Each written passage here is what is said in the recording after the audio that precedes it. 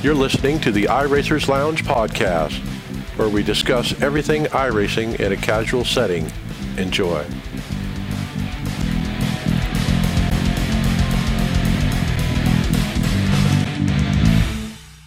Welcome to the iRacers Lounge. I'm your host, Mike Ellis. iRacers Lounge is a podcast for the iRacer, where we talk all things iRacing in a casual setting. Joining me are the usual characters, David Hall. Yep. All right, Donnie Spiker. Good afternoon, fellas. Welcome, Greg Hectus. Hey guys, how's it going this week? Atlanta Dega, Justin Pearson. Hello, my friends. Welcome back. And Mackenzie Stevens. Hey. On the show tonight, we talk about everything Atlanta Dega, the new Dallara Dash, and the Gen 4 series, and an absolute massive amount of hardware and software to pick through. Pull up a chair and join us in the lounge. And remember, you can follow along with us on your PC or mobile device in real time as you listen to the show and see for yourself all of the great topics and products we'll discuss by visiting iRacersLounge.com and selecting show notes. Hope to see you there.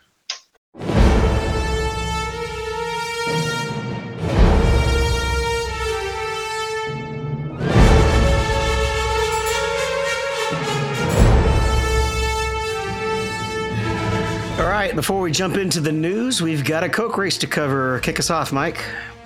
Yeah, we got Coke at the new configuration of Atlanta this week. Derek Bardot, I'll remember from 2 weeks ago, is not in the race because of his wrecking under caution incident at the Milwaukee Mile 2 weeks ago. So he's not on track. But after they got started, actually it took quite a bit to get started. I think it was about 10 pace laps before they finally got the race started. I'm not sure if those were TV pace laps or what was going on, but we got it rolling. Ryan Luza, he leads it by lap one. It was only 0.001 over Malik Ray, as it was big pack racing, 3 wide, lap after lap, maybe 8 deep. At one point, the top 3 break away a bit. Luza, Bose, Conti. The center lane eventually disintegrates. 2 wide now for the pack. Breakaway is gaining, though. By lap 6, Keegan Leahy breaks loose. Graham Boland's on the apron. It was 4 wide, but they save it. They stay green. By lap 11, there's 2 distinct packs, the lead pack, and a second one, 2.5 seconds back, led by Caden Honeycutt. Yeah, by lap 12, Alan Bose takes the lead with the help from Malik Ray. By lap 16, new leader Garrett Maines takes over.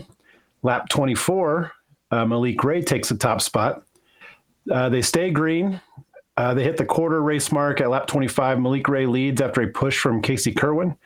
A third of the way through the race is gone. Dylan Duvall has control of the top spot, and Bowden leads the bottom. Things look chill for the moment. When will they pit? And because of the big pack racing, you were just kind of waiting for that caution, but it just wasn't happening. And everyone's just kind of waiting for that shoe to drop. And then who wants to pit early, because you never know. The other thing I'll point out is when they were in the pack racing with 3 wide, the bottom lane pretty much has to cut below the red line in the dog along the front stretch through the dog leg there, or quad oval or whatever you want to call it.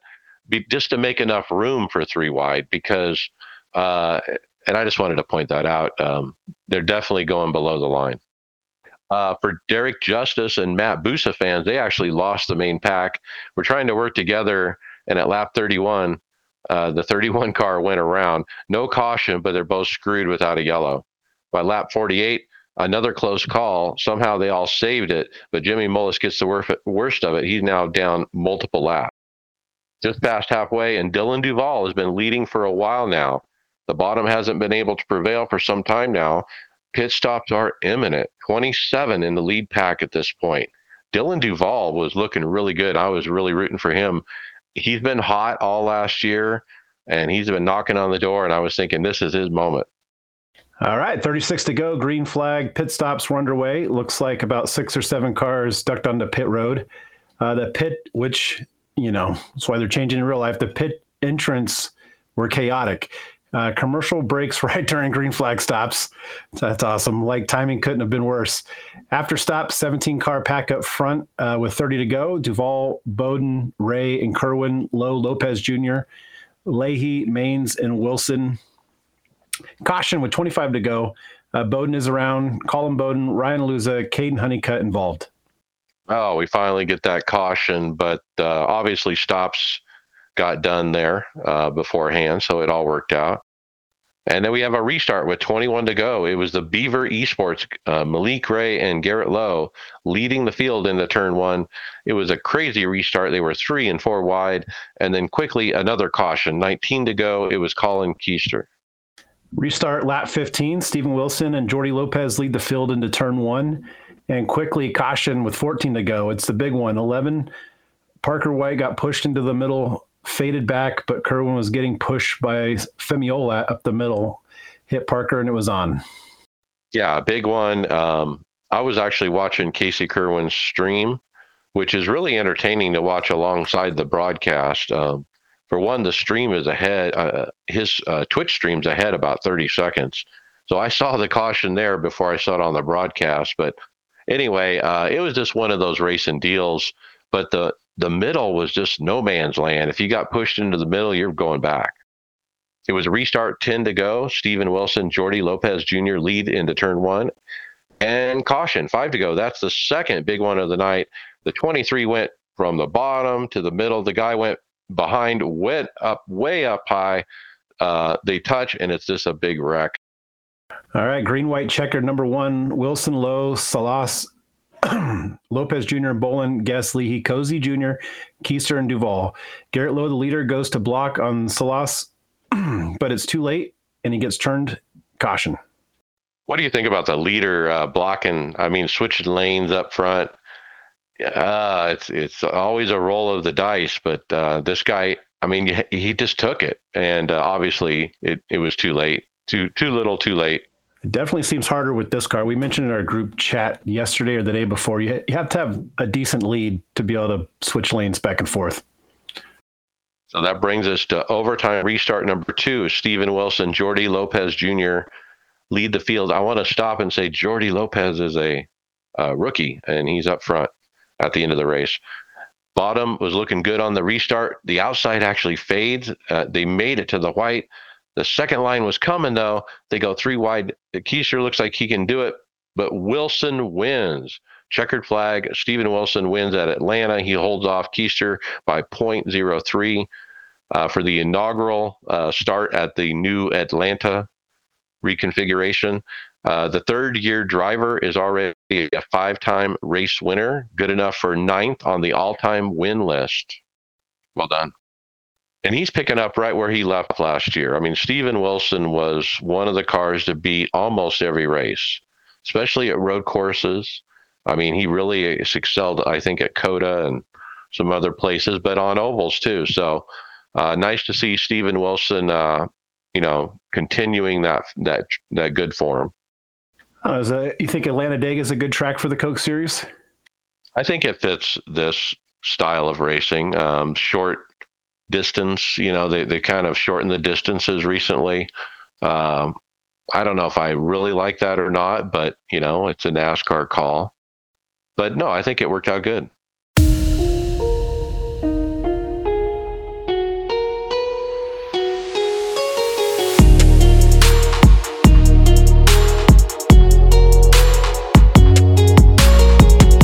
All right, let's open up by starting to discuss this new user guide feature that shows the future of iRacing and the iRacing web.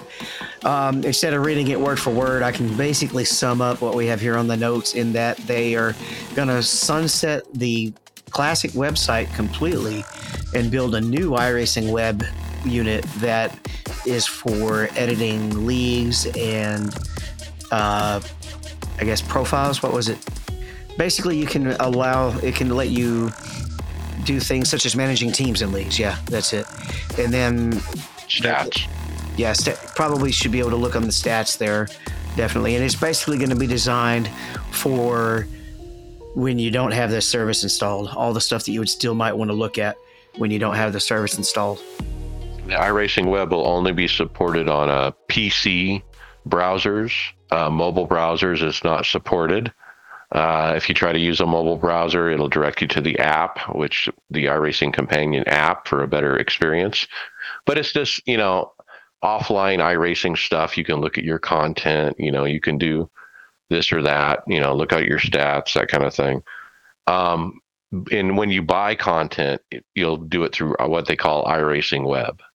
And then they're still trying to rebrand the beta UI to a different name and just call it iRacing, is what they want to call the beta UI. And then the actual sim they call iRacing Simulation. So what would be the reason they would get rid of the classic member site, the website, and create a whole new website? Is it just too outdated? What's the reason behind that? I'm guessing that it's more of they're going to port what they have, so to speak, port or copy. And it's probably just easier just to start over. And it sounded to me like it's a whole new link. It's not even the same link as before, which was members.iracing.com. They indicated, somewhere I read it, indicated it would be a different link. Hopefully it's a smooth transition and there's no problems. All right. So next up, Mike, I think you like to run a lot of Dallara dashes. So take this one over. Beginning with season 2 next week, the Dallara Dash is now going to feature a different car, the IR01, with the new oval package. Schedule is updated and can be seen here. And wow, I did not expect this. I guess it makes sense with all that's going on with the IndyCar licensing, the Indy 500 licensing with the MSG and all that stuff. Why not, remove the IndyCar from the Dallara Dash and put in a Dallara IR01, especially with the new oval package, and try to get people to run it. I do like it. The schedule is interesting. To me, Dallara Dash has always been a switch between 2 or 3 races, 2 or 3 different tracks. They don't really do a full schedule like a 12-week season. But that's what they've set up here, is like a proper schedule, a different track every week, all 12 weeks. And it's still unranked, correct? Yeah, my understanding is it's still unranked. So yeah, I've run this twice. I was very interested, Charlotte, and I won the second one. I was in contention for the first start. And it's a blast, guys. I mean, once you figure out what the car is capable of, you're in 7th gear, you're flat, you're just lifting going into the corner to about half, just briefly, and then you're right back to full throttle. So it's almost full throttle the whole way around, but you do have to lift, which creates passing opportunities and that kind of thing, and line matters, and it's really hard to drive. And the other feedback I had was the steering feels super light for a car this big and heavy, and with the amount of G-forces that are going on, the steering felt way too light. We're getting complaints in the Gen 4 with that exact statement. Look at week 12. Look where they're going on the big track. iRacing Super Speedway. Wow. So when I was in one of these races, I had a conversation with a guy. I'm trying to remember his name, but he is the king of Dallara Dash. He wins them all. He wins all of them. Like he spends all his time in there. I think his name is Kevin McCarthy. That's his name, Kevin McCarthy. So I talked to Kevin McCarthy and I basically interviewed him. I was like, Kevin, you're known for winning all these Dallara Dashes. You have more wins in this series than anybody. You're always the car to beat, no matter who shows up.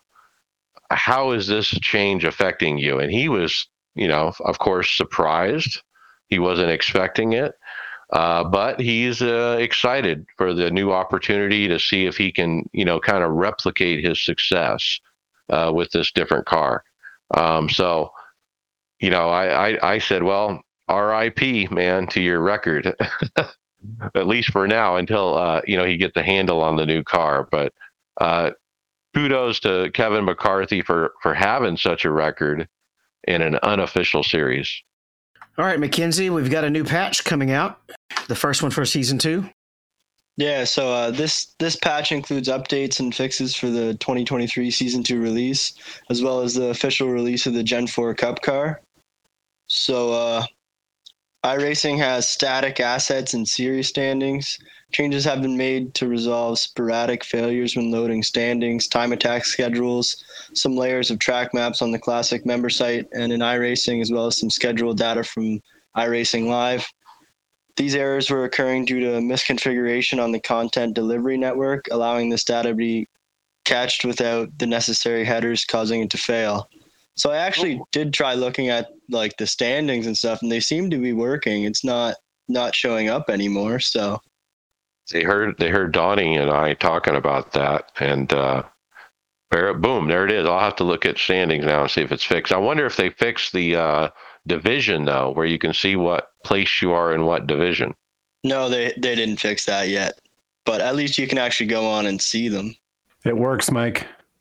Right. Some other fixes in the simulation, as they call it, with the new damage model, fixed a damage data processing issue that could cause cars to become outer space vehicles. They did some Spanish spotter and Portuguese spotter changes. I'm looking at the Gen 4. So when I went to run the Gen 4, Mike, I couldn't understand why my paint wasn't showing up on the car. So essentially, through this patch, they reverted the ARCA car back to the ARCA car, and they kept the Gen 4 car like they said they would. And it's under a whole different listing now in your My Content. So you'd have to actually go to Trading Paints and select Gen 4 Cup to actually put a paint on it. I see. So I need to get into Trading Paints and do that. I know I talked to Bobby, our team painter, and he's working on a Gen 4 paint for me. Nice. It was fun. Some little changes to the Dallara IR01. The additional gear options been added for Super Speedway. Steering ratio is adjustable now for fixed. Setups updated. Yeah, they changed the late model stocks steering, their maximum wheel rotation. And I guess that was from feedback from Dale Jr. I don't know if that has anything to do with the grip that it had, but they've done some stuff to the car. Well, Justin, this isn't a change yet, but it's an interesting suggested change. What do you think this idea that Andrew Benog has? Yeah, Andrew Benoff asked in the forums, can we please bring back the 2003 Cup Series rules for the Gen 4 series? Lap cars to the inside, no lucky dog, and racing back to the yellow. I have not ran these cars yet, and that's pretty neat. So for you two that have been on much longer than we have, how easy is it for them to change parameters like this, like racing back to the yellow, for each individual series per track you go to? I honestly don't remember if there ever was racing back to the yellow. We've never had that. On iRacing came on after that change was made. Yeah, I'm curious because in the 87s, I didn't run the regular Week 12 series, the 87 Legends, but when you get to NIS, I guess it followed NIS rules and it confused a lot of the usual 87 runners because I guess there it's single file. You don't get your lap back. You get the wave around, but you don't get a lucky dog. So it would be nice if they can revert back to the I don't know if you want two series running single file restarts though. Well, that's interesting because you shouldn't even get a wave around. If you're on the tail end, you have to start behind the pace car in front of the leaders. Yeah, and that's what they do. Unless I can't remember if they didn't do wave arounds back then. No, they didn't. If you stayed out and the leaders pit, you started in front of them on behind the pace car. You didn't get to go around. You're right. And they had the lap car starting on the inside. I do remember that. So the deal is with that is if the lap car can get in front of the leader and then the caution comes out, the pace car picks up the leader, so the lap car gets to get his lap back. Yeah, and you would do that easily because if the leader was running back to the start finish line under yellow, they kind of would just get there, and then the lap cars would be hauling ass to try to beat them back to the yellow line or start finish line. To stay on the lap or to get their lap back. Yeah, you'd like have a teammate who is going down a lap. You would slow, so you would let him get in front of you before you get to the line. What do you guys think about racing back to the yellow? I'd love it. It's never been a good safety idea. I'm just thinking about, it doesn't give the guys incentive to lift when a big wreck's coming. Yeah, and there's ARCA braking's already bad enough. We already have that incentive, though, Justin, because of the way the cautions don't come out and things. Yeah. Yeah, that Especially happened. when cars Yeah. spin low. If cars get spun off the surface and you check up, you see 5 cars blast by you, and you have to run them back down, and then they race you like they are actually faster than you. It's interesting, but this series has been out a week, and so far, so good. We'll see what changes they do to the car. Let's just see how this season works out and see what they can do for the future. So I've always understood that once a season starts, a 12-week season, they can't change these kind of parameters on the fly. Maybe they can now, but I don't think they used to be able to do that. But I'm kind of surprised. Like, why wouldn't they start the Gen 4 with the 87 rules already instead of starting them with modern NASCAR rules? I mean, Because we Gen run 4, those 87s. Yeah, they're so similar. Gen 4 went into the modern rules, so I mean, Gen 4 spanned almost 2 decades. Yeah, but as far as these rules go, like lap cars to the inside on the restart, single file, lead lappers on the outside, no lucky dogs. So that's how we run it in the 87. So I kind of assumed we would just get the same rule package in the Gen 4, but it wasn't the case. Yeah, that change happened during like the 2/3 of the Gen 4's life. So Gen 4 lived several different rule packages. They actually ran the modern rules towards the end of its life. So I guess it kind of fits for now until they change it. Yeah. The date here doesn't really work so good because 2003 is actually the year the lucky dog rule came into place. All right, 2002 then. All right, Donnie, looks like we've got some contests for season 2. Season 2 2023 brings with its great opportunities to win great prizes from companies like Butt Kicker, Sim Magic, Moza Racing, Extreme Sim Racing, Ricmotech, Falcon Tire, Doff Reality, Next Level Racing, and Pure Driving School and SimLab. So through a post by Angela, I haven't heard this name in a while. Angela Tagar, she's a staffer. Tagariello. I'm going to butcher that name. I apologize.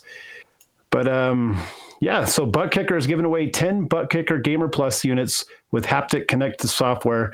Now you can enter to be one of 10 winners, and all you have to do is race. How to enter? Just place the Butt Kicker logo found in iRacing's paint shop on any car in the primary location. Race at least 10 official races in 2023 Season 2, and you're automatically entered to win one of the 10 Butt Kickers.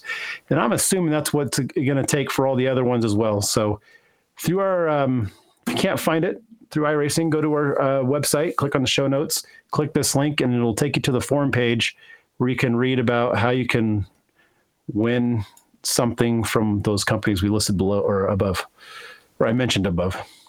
This is pretty neat because you just pretty much need to go into paint shop, put the logos on the cars, run your racing like normal, and it just automatically puts you in the drawing and so forth, and you may win. And honestly, it's a no-brainer, right? Because we all run training paints anyway, unless it somehow cancels that out. Because if you just okay, then just throw a logo on there. It's not. You're right. Nobody's going to see it because everyone runs trading paints, but you do it for just to get the contest, just to be in the contest. So it's almost like, which one do I want to go for? There's so many good choices on here. Yeah, a lot of good prizes. All right, this next one I kind of find interesting. Anthony Alfredo tweeted this, and I've heard it talked about on several of the other shows that I listened to this week, that pit road has been moved. And basically, it's all the way in the backstretch in turn 3, and that's where the speed limit starts, in fact. And they're just having to do this because there's not enough apron to pull off the track when you're running in this pack 3 wide. And we managed it last night, but this is still not a bad idea, and I would love to see iRacing implement this. I'm curious to know if this is the longest pit road now with this turn 3 implication or implementation. You're losing at least, I would think, 2 laps if you pit under green here. It's got to be close. I mean, the only things that probably can compete are the super speedways. Yeah, at least those are much bigger. So hopefully, you don't get caught up too much. But that's interesting. It's definitely would help us on the iRacing world because people are going to be pitting from that second lane, cutting down onto pit road under green here at Atlanta. But I'm just curious how it would work. Now, do you think they thought that, okay, maybe the commitment line has to be at the beginning of turn 3, but the speed limit line won't be until you get to the pit road? Because then I can see people trying to push it too hard and then wrecking back up onto the track. Well, you don't want them racing on the apron, spinning out and washing back up into the track. It'd be like 2 races in one. Yeah, it would cause problems. Yeah, it probably needed to be up to have the speed limit on the whole thing.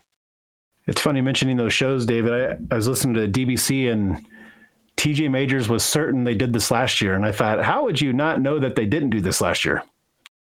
If you're the spotter. Yeah, just that picture alone, you're like, holy crap, that's odd looking.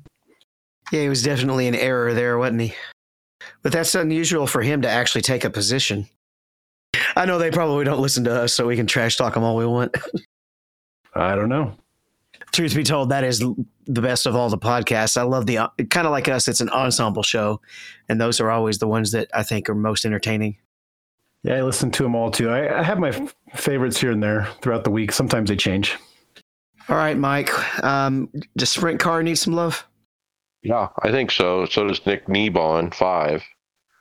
He's looking for some love with the Sprint Car, and it's asking for racers to join him on Tuesday nights for an SOF race. He says, we're currently in a very positive era in iRacing where they are listening to community feedback. Help me push this Sprint Car to get some love and join us Tuesday nights for racing. And he's got a forum link where he's basically begging for some tire updates on this car, basically. And he's saying official racing. He wants you Tuesday nights to run this car officially. Right, exactly. Like an SOF race. And I actually did this not last year, but the year before for season 3. I ran the Sprint Car and tanked my iRating bad running this car, but it was fun. But when you get in those SOF races, there's about a dozen guys in there that are super fast, and it's impossible to be good against them. But it was fun. I love this car. The craziest SOS I've ever seen is actually jumping in an A Open on a Monday night before a Coke race. Well, I tell you what, Gen 4 Monday night, I think top split was 7,000 SOF above 7,000, one of the highest ever. And there were like 800 people registered.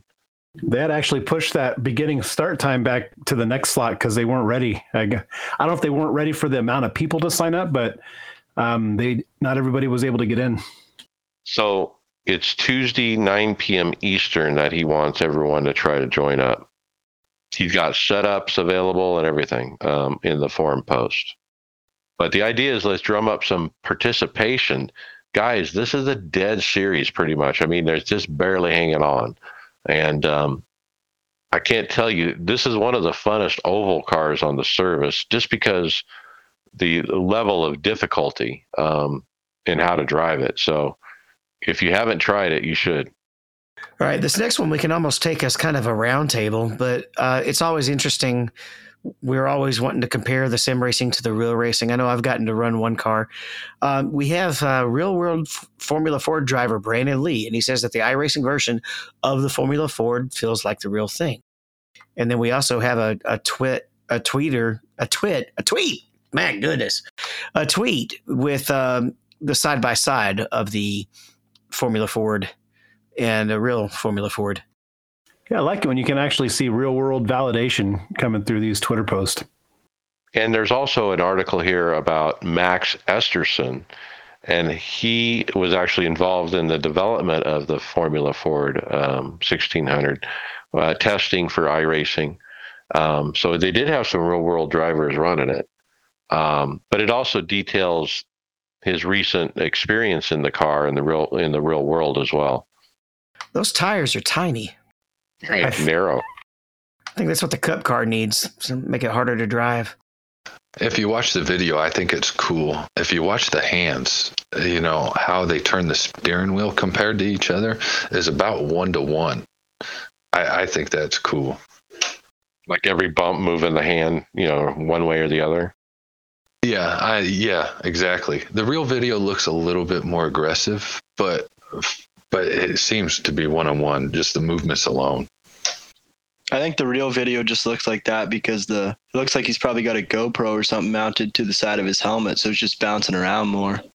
Well, and the car is actually bouncing, whereas the other guy, you're seeing the video, in-game video. You're not seeing whether he's in a motion rig or anything like that, or how high he's got the force feedback turned.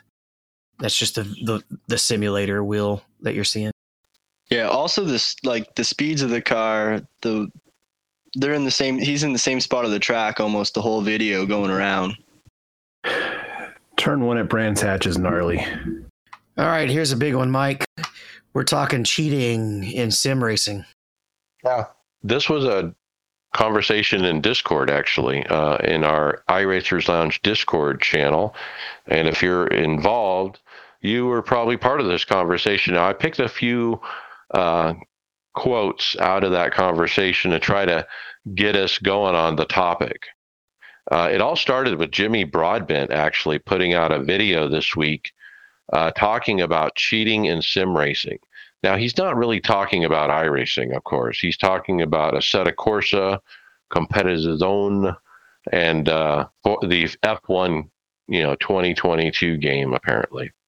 Anyway, he said, here's the quote from Dr. Orzi. He said, Jimmy Broadbent asked, if iRacing is seriously the only legit sim out there currently? I know we can easily be pegged as fanboys, but just look at the facts. Sure, iRacing had its own cheating scandal through Daytona, but that was actual drivers and teams doing unethical things. It wasn't people with cheats opening up a third-party app to gain more grip or a physics advantage or other non-cheating competitors. I know iRacing isn't perfect, but do know they are pretty stringent with anti-cheat. I hope they use all this current crap as a heads up and even focus harder on this side of things and keep the cheats out. Is the massive prize money that's on offer these days the only cause? And is it just going to get worse? Do we end up with a scenario where every Joe Blow is opening up a third-party app, tripping over each other to buy cheats and hacks instead of setups before joining a race? Yeah, it's crazy. I'm glad we don't experience it here, and I hope we don't in the future. Well, one of the things that makes iRacing a big advantage with the subscription model is they're always constantly updating the software, so that makes it harder to put in a hack because they can. First of all, they're watching their servers a lot more closely than probably these other software companies are. Because once they have their yearly or whatever release out, they stop giving a shit. Right? They may patch it a couple of times, but they're not constantly building and fine tuning and catching things. So that's the advantage of having a subscription based service. It just takes exactly. Oh, go ahead, Justin. No, I was just going to say it just takes the fun out of it. I kind of enjoy the emotion of iRacing, the ups and downs. That's what brings me back. Yeah, I always tell people, Justin, if it wasn't hard, nobody would do it. It's hard, and that's why you're coming back. Because when you do win one of these races, it's saying something. We had a quote from the Discord on Christopher Dahlstrand, and he pretty much said what David said. So I'm not going to repeat it, but. He said, we pay for a subscription, which ensures we have enough staff and resources to take care of the need. We also invest more in our accounts, so there is more on the line for us when it comes to racing clean, but also when it comes to competing clean. Yeah, you're right, because you can lease all this material, right? But they can just ban you if they want for you being a dirty driver or whatever. And you're racing under your real name. Yeah, racing under your real name. They won't give you your money own back. Reputation. Yeah, and so I'll sum it up, the story, with a tweet from Haroslav Honzik. He said, I must say I'm hurt with all these cheating problems in Sims, and especially now as it hit ACC as well. I literally caught myself yesterday racing and thinking, what if the guy ahead of me cheats as well? I don't want to think stuff like that, and I haven't for years. What to do? Well, I actually replied to this guy, and I said, well, you need to get on iRacing. Yeah, that's Jardier. He was a part of the All-Star Series in the Porsche Series last year, I believe. Now, did we talk about what kind of sparked this conversation last week? Did we cover it, or did that break after the show? After. I don't know if we did. Yeah. So what happened is one of these streamers, these pro eSIM sport drivers, he was, preparing for the race, loading a set or whatever. He brings up a Windows Explorer window on his, stream, and it shows these different executable programs, maybe 10 or so, with very, obvious names like Grip Hack or something like that. And then what happened is it was a guy from Williams Esports. Yeah, and so he hit it real quick, and then his face got all red. And then like the next day, he puts out a statement saying, "Oh, I'm working with ACC on a investigation into these third-party cheat apps behind the scenes. That's why I have them, blah, blah, blah, blah." Now, ACC has not confirmed that that's the case or not. And so the sim racing Twitterverse is a little kind of back and forth. There's people that are calling him a cheater, and other people say, look, you don't really have proof. Maybe he's telling the truth about working with ACC, and you shouldn't be saying that. And so there's a lot of that he said, she said going on. Well, there's no she said right now. He's the only one saying it, and since ACC has been quiet. Well, Mac, one of the places that you really don't have to think about as much as cheating is iRacing, and we have a series that you can now qualify for pretty soon. Tell us about it. Yeah, so iRacing put out a tweet. They say, "Think you've got what it takes to compete at the top level of our off-road series? Hop into the Pro 4 off-road racing series and see if you can qualify for the championship series later this year."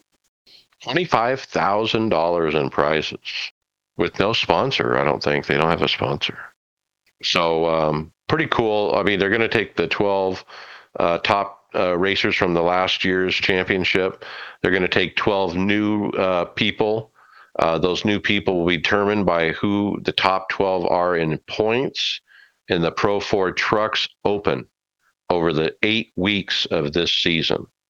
So starting immediately this week, you need to be in the Pro 4 Trucks Open and trying to get into the top 12 in points. All right. And as we talk about the off-road championship, we have the actual championship series listed as well. Right, Donnie?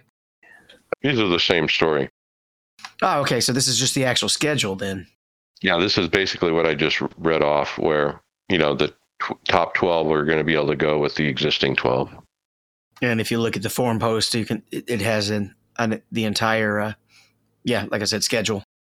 A lot of repeating. It's pretty cool. We have 4 tracks that they're rotating. So with 8 weeks, you're going to each track twice.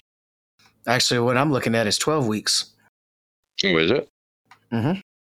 Each track 3 times. Oh, I see it.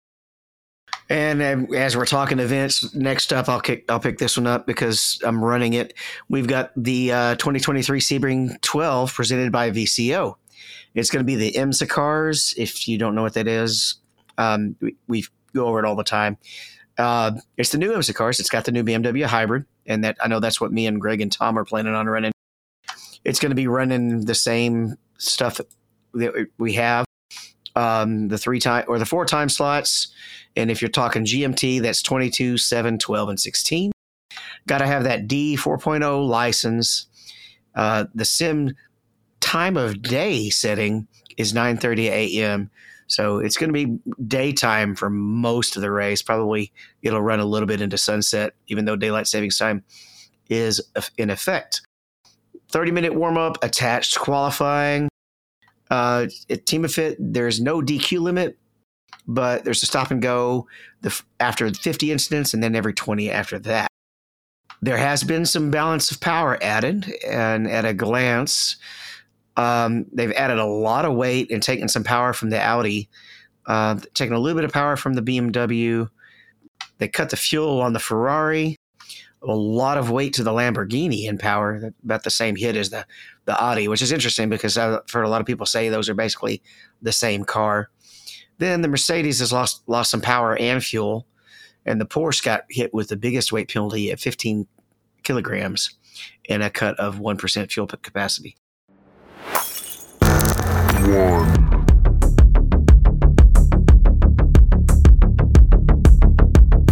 Cast housekeeping. Leave us a review on your favorite podcast platform to make it easier for more listeners to find the podcast.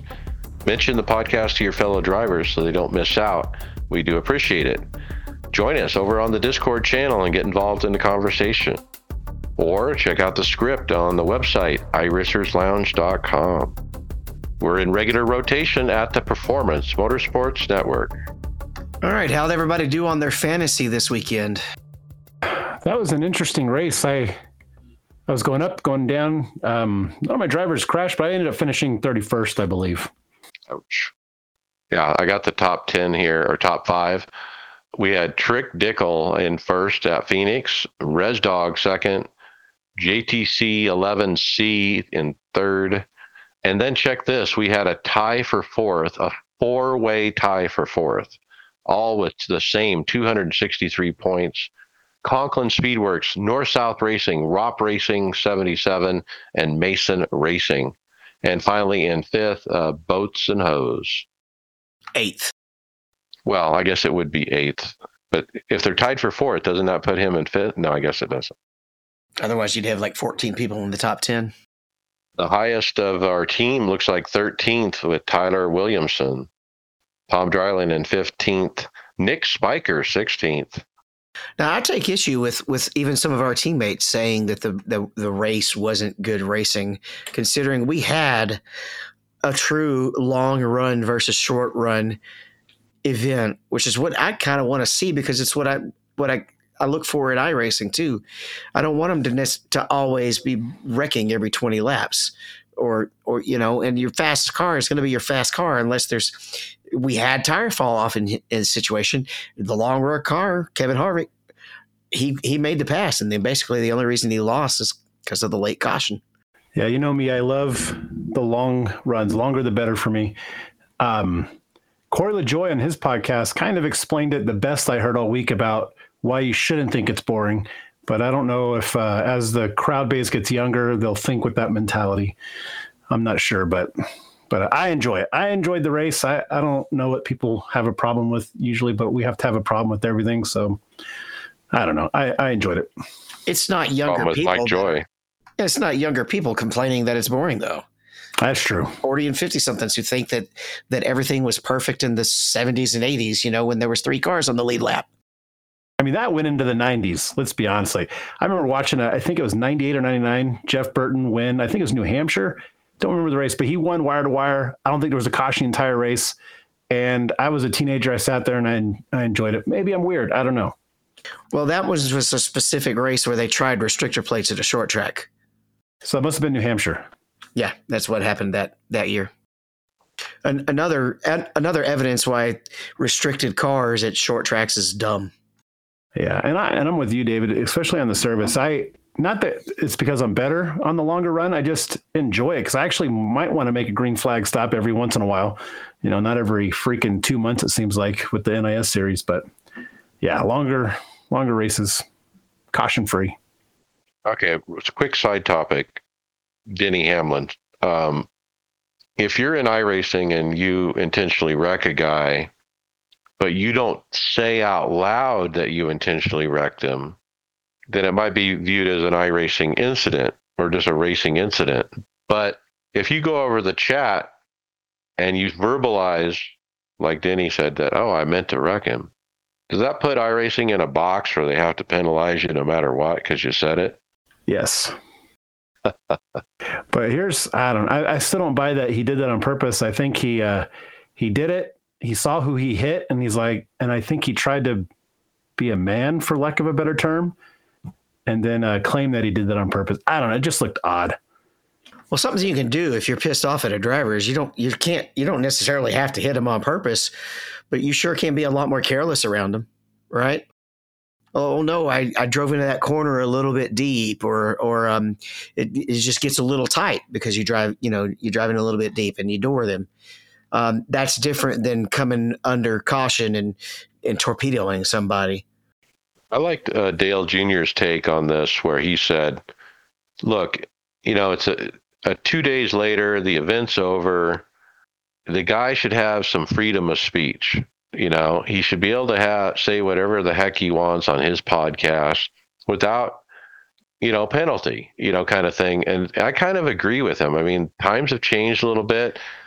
Did Kyle Larson have freedom of speech after his incident on iRacing? Well, good point. Right? There's a social line, though. Yeah. I think he might have crossed that, but it was definitely a more severe incident. But 2 days later, and not at the track, I don't think excuses it if you go ahead and admit to it. I was watching some podcast and someone used the analogy. It was a girl, and she says, where do you draw the line? If he announced it 2 days later, 1 week later, if he was in the Final Four of the championship. Yeah, exactly. Where is that line when the driver can be honest? Dale Jr. on today's episodes admitted to hitting somebody on purpose. Do we go back and change the records? Right. Penalize him. Let's say the line is after the following week. I don't know if you have to draw a line somewhere. Unless you're right hooking somebody at 180 miles an hour, then, Just don't key up is what the lesson learned here from Denny Hamlin. Don't key up. That's a good title idea. Don't key up. And it wasn't even that awesome for him to man up and claim. Like, it was, it just made Ross look like if he actually says that their beef is over, then Ross wins that rivalry hands down. And I think it was on the Dale Jr. download too. I just watched it. Another angle to look at is, it's not allowing the drivers to be honest. Denny's got this podcast. It's very good for NASCAR, and they're taking that away from him. He can't be raw with true emotion. That's what the viewers like. And I just think it's a bad look. He could have, knowing the law a little bit, he could have admitted to it without admitting to it, in essence. It's the way you word it, right? Innuendo, Yeah. Kind of what David was mentioning earlier, but you could still take it a little bit more aggressive and lean more into implication, but not necessarily admitting to it.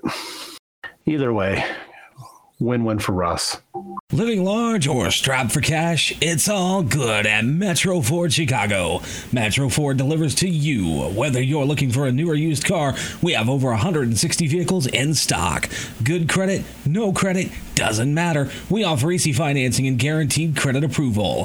Visit emetroford.com or call the owner, Patrick Milligan, 773-983-3166. Metro Ford of Chicago, serving Chicagoland and beyond for over 35 years.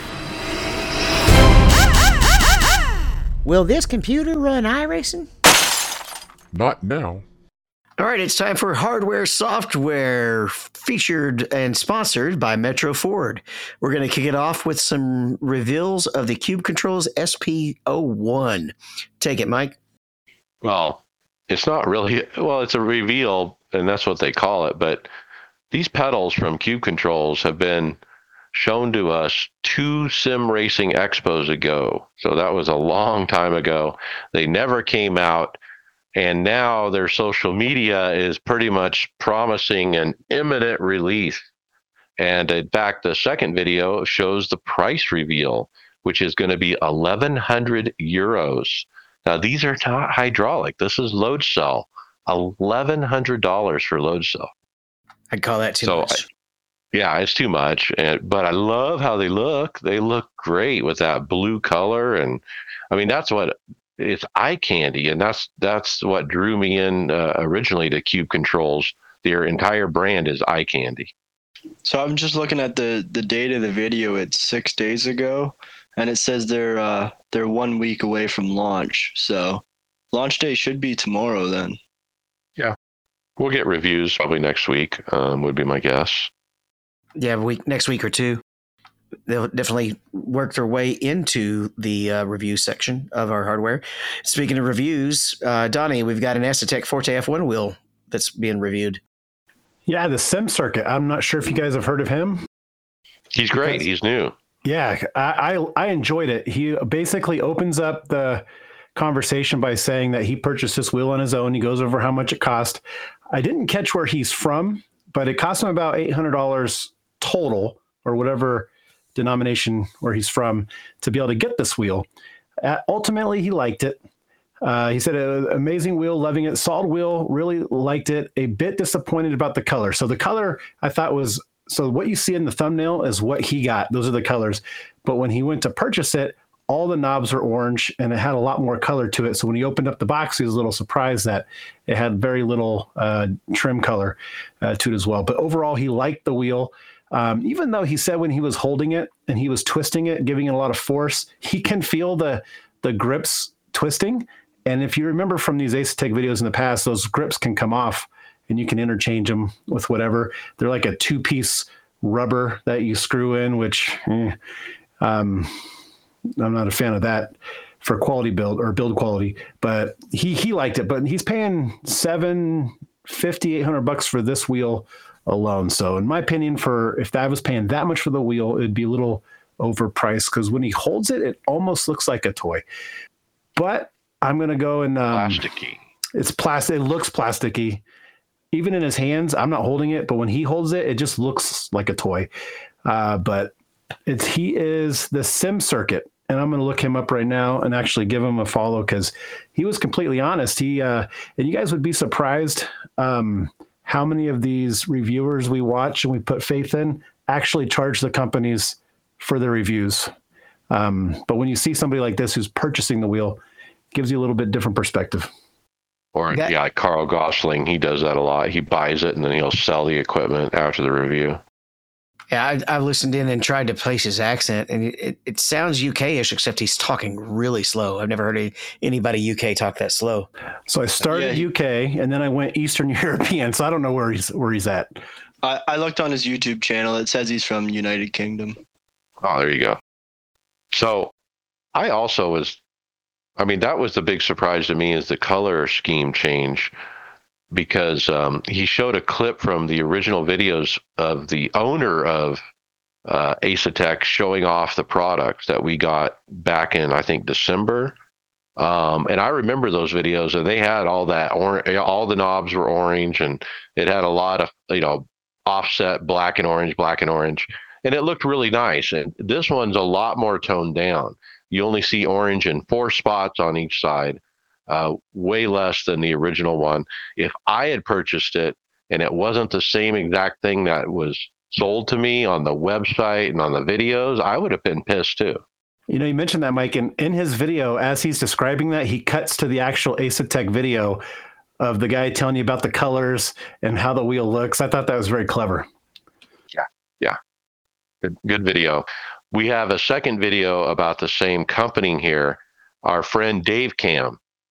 And he has the Asetek wheelbase, the big one. And no, it's the middle one, I believe. And here's what he said. It looks great. The fit and finish, it's a quality product. Performance, he said, it outperforms the Simucube Pro. Dave Cam is ready to buy it.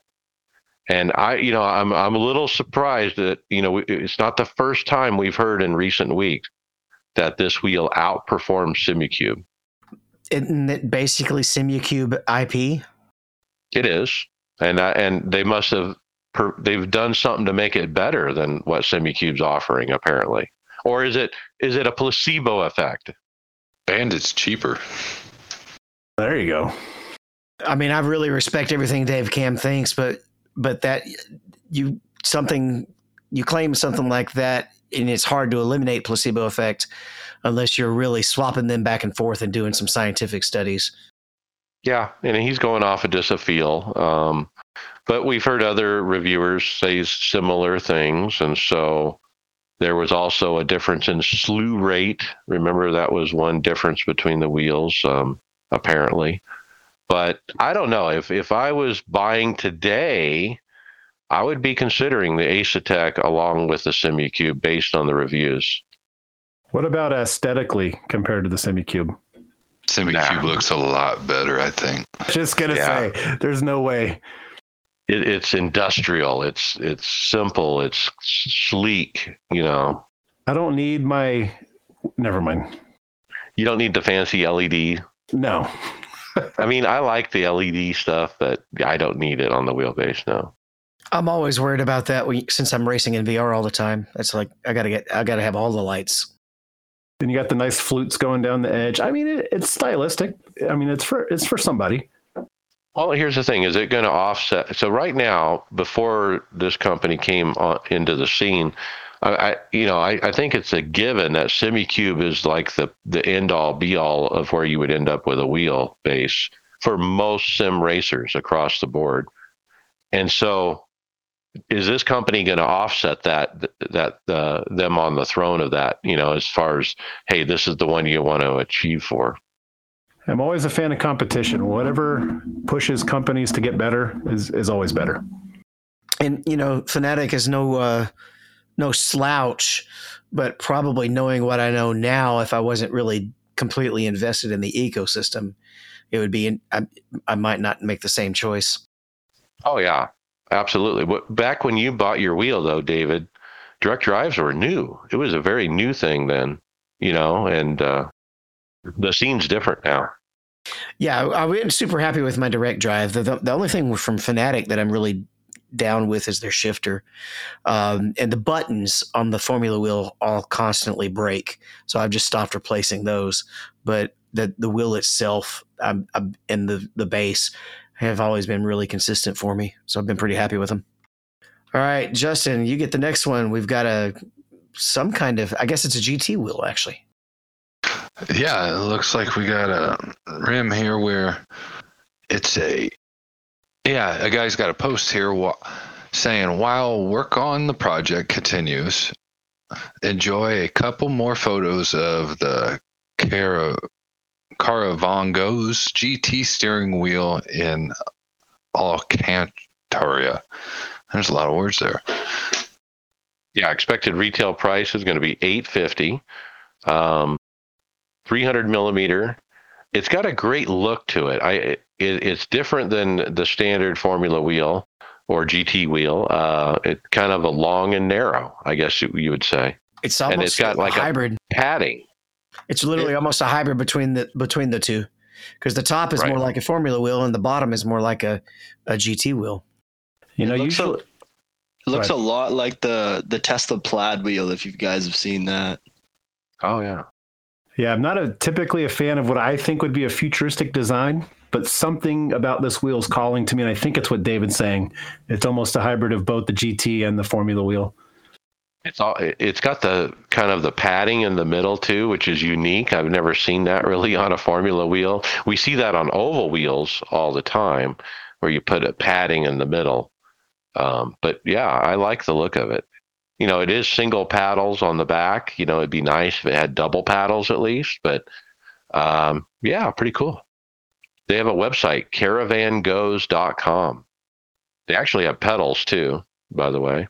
But I thought I'd showcase the wheel because the wheel, like you said, Donnie, it calls to me. It's got this look, like you said, I don't know if it's a futuristic because it's a blend of two different styles or the padding or what, but I like it. It's got a tag of Minx in the at the name up there, so I wonder if it's from Belarus. Well, the website, yeah, I can't tell where it's from. All right, well, moving back into the SemiCube environment, SemiCube has posted an Instagram video that has some quick tips on their new active pedal system. They've also unveiled a new base plate for the Huskinville pedal adapter kit. So I see some excitement right out of Donnie. So talk to me. It just looks massive. It looks huge. I'm looking down. Man, Tony's going to have a great time with this episode. In my mind, I can hear it already. I'm just looking down at my pedal plate. That thing is massive, so I would have to bolt somehow down in there. But I guess it'll work. So is that 3 different pedals on that picture? Yeah, you got 2 Huskinfelds and then the one SemiCube in the middle. Okay, so for the brake. Yeah. And are they promoting that you don't need 3 of them? We don't really need one for the gas or the clutch to be true. I wonder if they're having a hard time with their selling their 3-pedal set and they're just giving up and saying, here, this is what it could look like. I would love to have these. So I'm going to jump ahead. I mean, there's a different video down the script from Daniel Morad where he reviewed these pedals. And he was given a set early on, and he's got brake and throttle. And he said he's happy that he's got one for the throttle because he likes to match it up to his real cars. Throw distance, how far does the pedal actually move, how much resistance it has. He can tailor all these different things with the software and basically simulate any car in the way the pedals behave. Glowing review. Obviously, he's sponsored by SemiCube, and he does state that, and he got the pedals for free and so forth. But what's neat about Daniel Morad's video is he literally sits down and goes through the software with you and shows you the curves of the pedals and stuff. And he talks about why he sets the curves a certain way. He's like, oh, this default curve is no good. This is not, I would never run it like this. This is what I want it, what we need to do. And he shows you how he's adjusting it. So if you did have these pedals, I would strongly recommend getting that video and trying to learn, how to manipulate these profiles. Very cool. The base plate is massive. I got to say that too, just like Donnie did. When Daniel Morad shows it on video, he's got the 2 plate. He's got it like on a table. He doesn't have it mounted yet, but he's got the big base plate and he's got the pedals on it. And this thing is long. It's like, I want to say 3.5 feet, 4 feet long or something. Like if I put this on my SimLabs P1X, it's going to stick out beyond the end of my rig. That's how big it is. Well, if you look at the pedal base for the Huskenveld compared to the SemiCube pedal base, it's literally a third or a quarter of the length. Well, you got to admit the SemiCube tray is massive, and a lot of that, the front third of it is a heel plate, a place to put, rest your heel, and it's a nice, it's not too small. I mean, it's nice and big. All right, Mackenzie, I'm looking at this next one, and I know teammate Bobby is often. I've seen his stream deck. It's pretty neat because you can see the keys and stuff change. But this one's even neater with the buttons and such. Yeah, so Hybrid Racing Simulations, they put an Instagram post on here. And they have a do-it-yourself kit for a Steam Deck. So it looks like they created a Steam Deck with no labels or anything on it, and you just get to build it the way you want to. Well, it's a housing that goes around the Steam Deck is what they're selling that has additional buttons on it off to the left.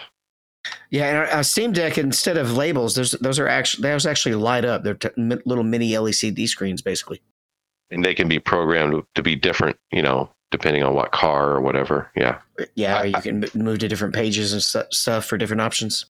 I think a Stream Deck's going to be my next upgrade. What do you think about an enclosure for it like this? It's almost a no-brainer. How do you mount it? Oh, you can mount anything, but this seems like a no-brainer.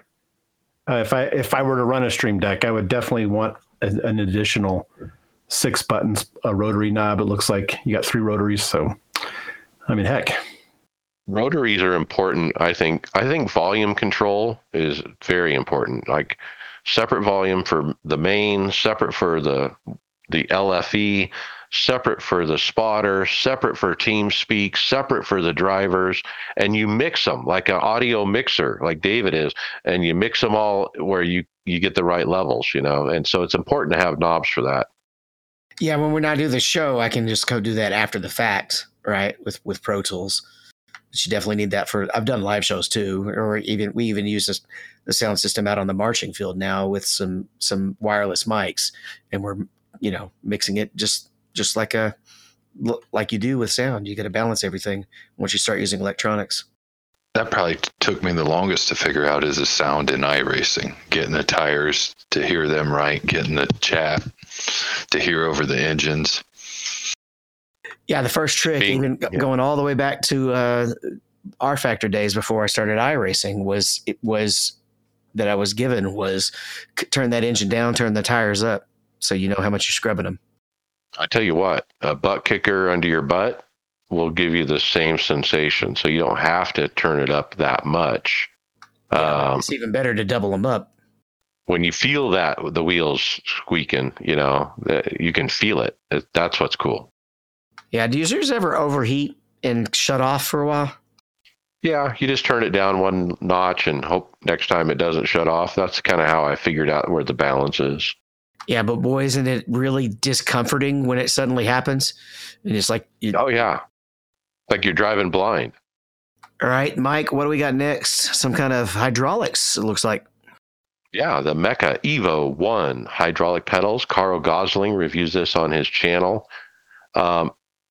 He had a little problem with the fit and the finish. I think there were some rough edges, a couple little spots, but he did like the industrial look of it. Like the little hydraulic cylinder is on a hose, and you mount that separately from where the pedal is. You mount it like up again on your 80/20 somewhere, and it just connects to the brake by a hose. So it's got a different look to it than a lot of hydraulic pedals where all the hydraulic stuff is like right behind the pedal. It doesn't look like that.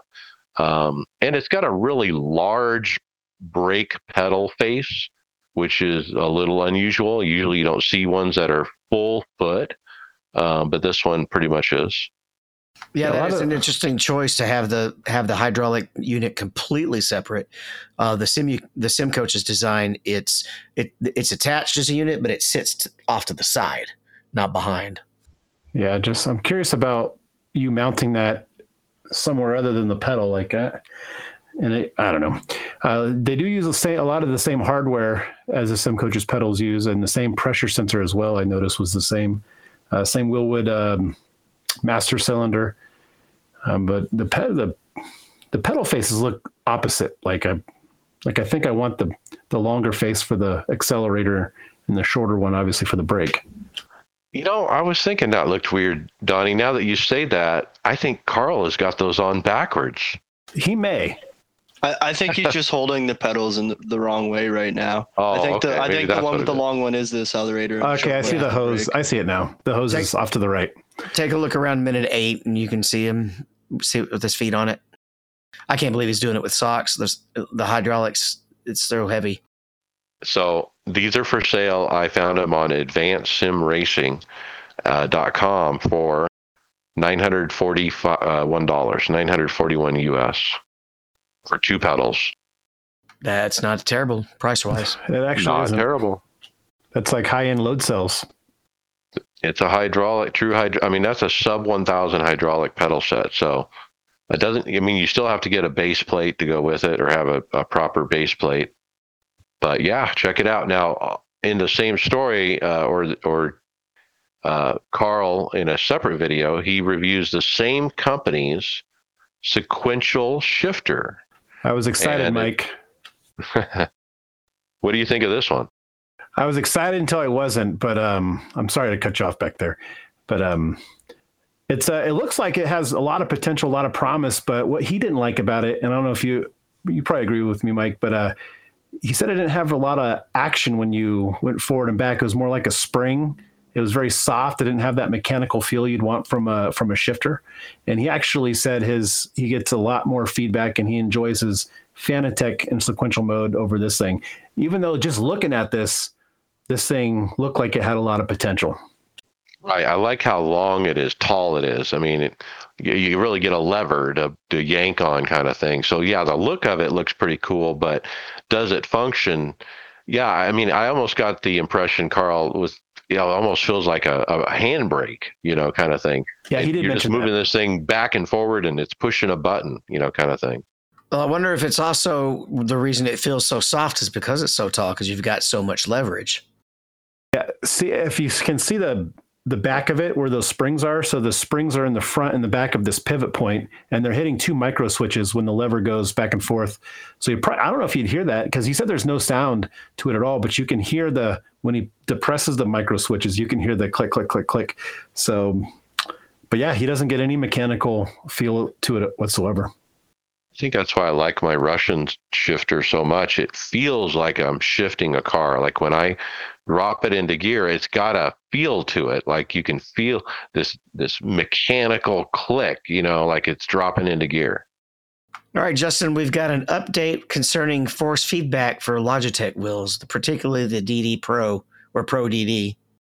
Yeah, Stafford Dave Tucker explains the 360 hertz force feedback update on the new build. And like you said, it's for the Logitech Pro DD.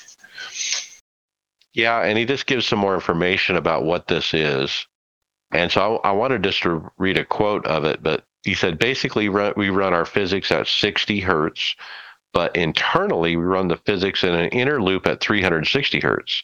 So we actually can't update the wheel more than 60 times a second, although we do have data points available at 360 hertz. So this is a backdoor that allows us to send that 360 hertz signal to the wheel 60 times a second. Then the wheel firmware can play back those samples with the appropriate delays to recreate the 360 hertz signal. This adds 16 milliseconds of latency, but gives a nice kick in frequency. It is a trade-off. And he goes on to say later in the thread, don't fool with turning this on if you don't have a Logitech wheel. If your wheelbases in the future support this in the firmware, iRacing will adjust automatically, is what he basically said. That's a tough choice. The higher fidelity or the lag. 16 milliseconds is a lot of millisecond, right? Yeah. I wonder what that's going to do to your timing on the feeling. Is this why the Logitech force feedback feels so wonderful to so many people when it came out? Because of this particular feature? I would suppose only if it's running on a sim that supports it, because it would not be the case with iRacing until they added this backdoor. No, it's been added already, David. Yeah, but how long ago? This post is March 6th. It was the last major release, I think. So the question is, was it added when everybody was doing their reviews, or were they not using iRacing? Well, you're right. The timing of those reviews were before this was released. All right. What about this next cockpit review, Mike? Advanced Sim Racing ASR 4 cockpit review. Will Ford from Boosted Media reviews a very popular cockpit these days, the ASR 4. He has a lot of good things to say about it. I mean, I don't think anyone has anything bad to say about Advanced Sim Racing. They got quite a product. It's pretty much a P1X, clone from SimLab, SimLab clone. They have their own little tweaks to it and different things, but yeah, Greg bought an ASR 3. Justin, I think you have ASR. No, I got a Track Racer, the TR160. Yeah. All those, the TR160, the ASR, the SimLabs, those are all pretty much the same cockpits. High quality. Yeah, he had nothing bad to say about it, really. The one thing that, now I want to say one thing that Will Ford was focused on was the powder coating. And that's one thing that Advanced Sim Racing does, is they offer powder coating colors. When they first came out, they had some real flashy red and orange colors. I think they have a blue and so forth. But Will was concerned about how does that live up, to rough use, like him taking wheels on and off the thing over and over and putting T-nuts and tightening T-nuts down onto 80/20 channel. Does the T-nut not fit in just right because of the powder coating? Adds a little bit of thickness to it. And so his conclusion was it works. His concerns were unfounded, at least in the short term. Long term, that's to be seen. But at this point, he says the powder coating seems to be good to go. Yeah, I have the ASR 6 with powder coating, and I was nervous about the same thing, but so far so good. I have one nick that I dropped an Allen key on when I was building. It hit right on the corner. Other than that, no scratches yet. I do notice when you put the T-nuts in, and if you're using a little bit bigger of a bolt that you should, it will go into the aluminum and obviously go through the powder coating. But if you're careful on that, you should be good to go. I have 0 scratches, and I'm on this thing nightly. You have no negative thoughts about your rig? Now the inverted pedal tray is fantastic. It's a mod. Like, this thing does not move whatsoever. And I was watching Will's video and specifically looking for movement, and you just don't see it. I mean, that's why we buy these things. That's why the 80/20 works so well, because you got to put that wheelbase and the pedals and the seat in a place where they never move, never, not even a millimeter. Yeah, and Mackenzie, I think you were asking what should be your first upgrade. I think pedals and rig go hand in hand, but you just got to get something that's rock solid, that's, like Mike's saying, not going to move. You guys keep mentioning 80/20. 80/20 is just about 6 miles down the road from me. Is that 8020.net? Yeah, the main facility. Yeah, if you can pick up for them, great. They wanted to charge like half a body to ship. So I found tnuts.com, TNUTZ.com, and their shipping is incredible. And you can order whatever piece you want and that cut at whatever specific length you want. Yeah, the same with the 80/20. And get with Bobby, PM him, because he designs rigs. He's got software. Boom, you can make your own custom rig. Yeah, I was able to make my monitor mount by measuring and cutting. I was just blown away how perfect it came out. Is that monitor mount? Is that cheaper than buying a Prius made one from a manufacturer? If you can pick it up, yes. Definitely. Because the shipping will be a couple of $100, especially if you get something like SimLabs out of Germany. That was some expensive shipping. So when I was building my rig and I had to build my inverted pedal setup, I bought the metal and everything from McMaster Car is the name of it. McMaster Car. Super expensive. I don't know why I bought it from them. They were a lot of money, but it was good stuff. I added my shelf for the butt kicker controls from 80/20 pieces. Just easy little triangle or box to make, and a sheet of aluminum from the local air conditioner guy in the town I work in. He just gave me a free sheet of aluminum. I do like when you go to these other parties for the extrusion, their brackets or corner brackets, or you can get some really nice ones that'll be pretty sturdy, because for my monitor mount, it's kind of floating, and the only thing holding it up are 2 corner brackets, and that thing is, I could stand on it and use it as a ladder if I had to. All right, well, I'm going to go ahead and move us on to the next thing. We've got an Eau Rouge Evo button box. This is presented by Custom Sim Engineering. It runs €209, and it's similar to the DSD designs where it actually attaches to the base. What's kind of the notable difference between this one and the DSDs for me is that it comes out and then has a more of a vertical design instead of a horizontal design. So it's a little bit less wide and taller. I like it, yeah. I actually, looking at it, looks fantastic. But what is the button box under the wheel? No, you're just seeing the one on the other side. So there's a left and a right. You're right. Now, when I had the Fanatec DD1, I almost bought a Rouge button boxes. I really preferred these over the Derek Spears, mainly for what David just said. It goes out and it goes down. It's more of a vertical, and you can get one for both sides or just one side. I was like, had it in the shopping cart at one point, and I was going to buy it, and I'm kind of glad I did it at this point. But if you have a DD1, this is something you definitely want to look at. Yeah, the price isn't terrible, but I'm looking at all the buttons right now, and I saw all those on Amazon when I was building my own. They're all the same standard buttons and switches and encoders. Not that anything's wrong with that. That's just how, they're all probably the same anyway. Yeah. customsimengineering.com. And don't forget, I think they're the ones that have the really cool wheels too. All right, Mac, what about this MPI oval wheel? Yeah, MPI. It's an MPI oval wheel. It's got quick release and it's got some buttons on it. It's from Sim Seats. It's $699.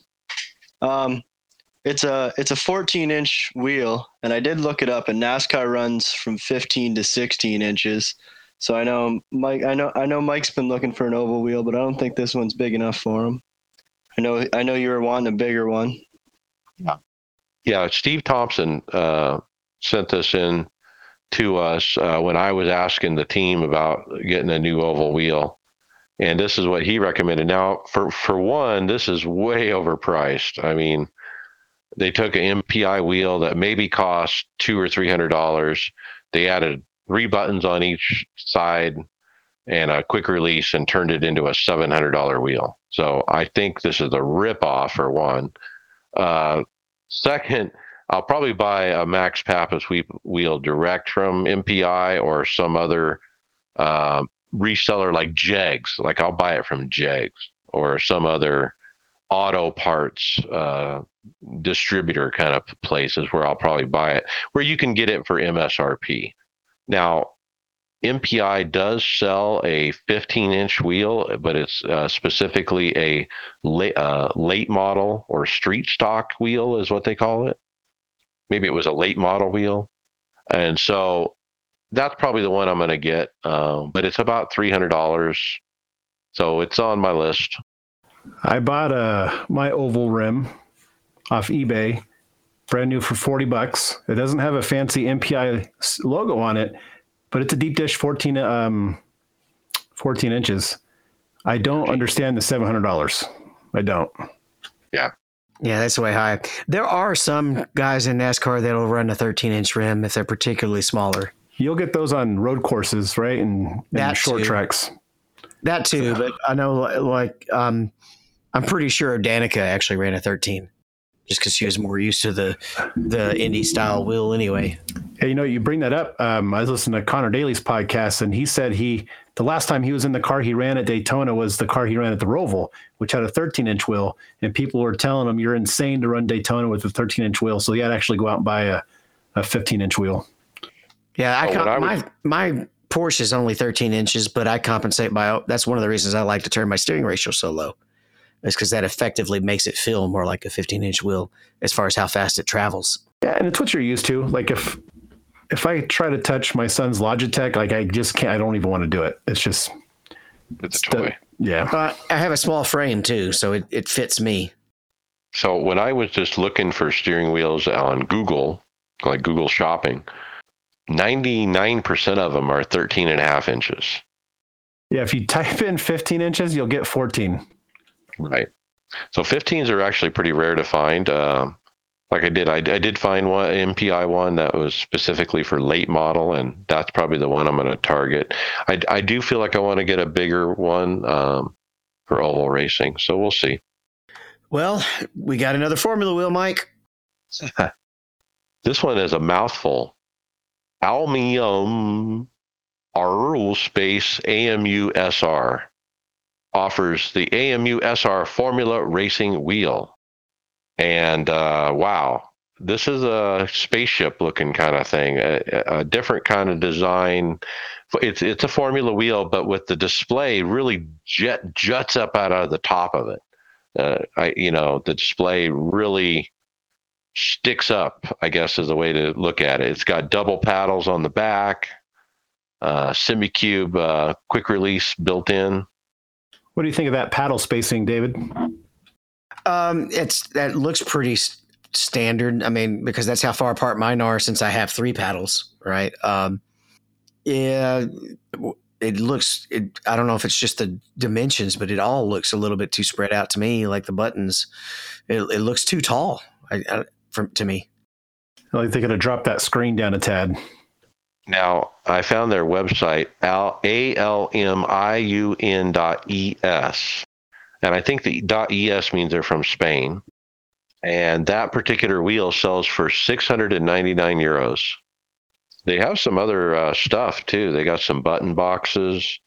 They got a Stream Deck surround. Wow, that surround looks pretty cool too. It's got buttons on both sides. Yeah, it's not a terrible price for one with a display for sure. When I look at it, it looks, I guess, odd. I don't know how else to explain it.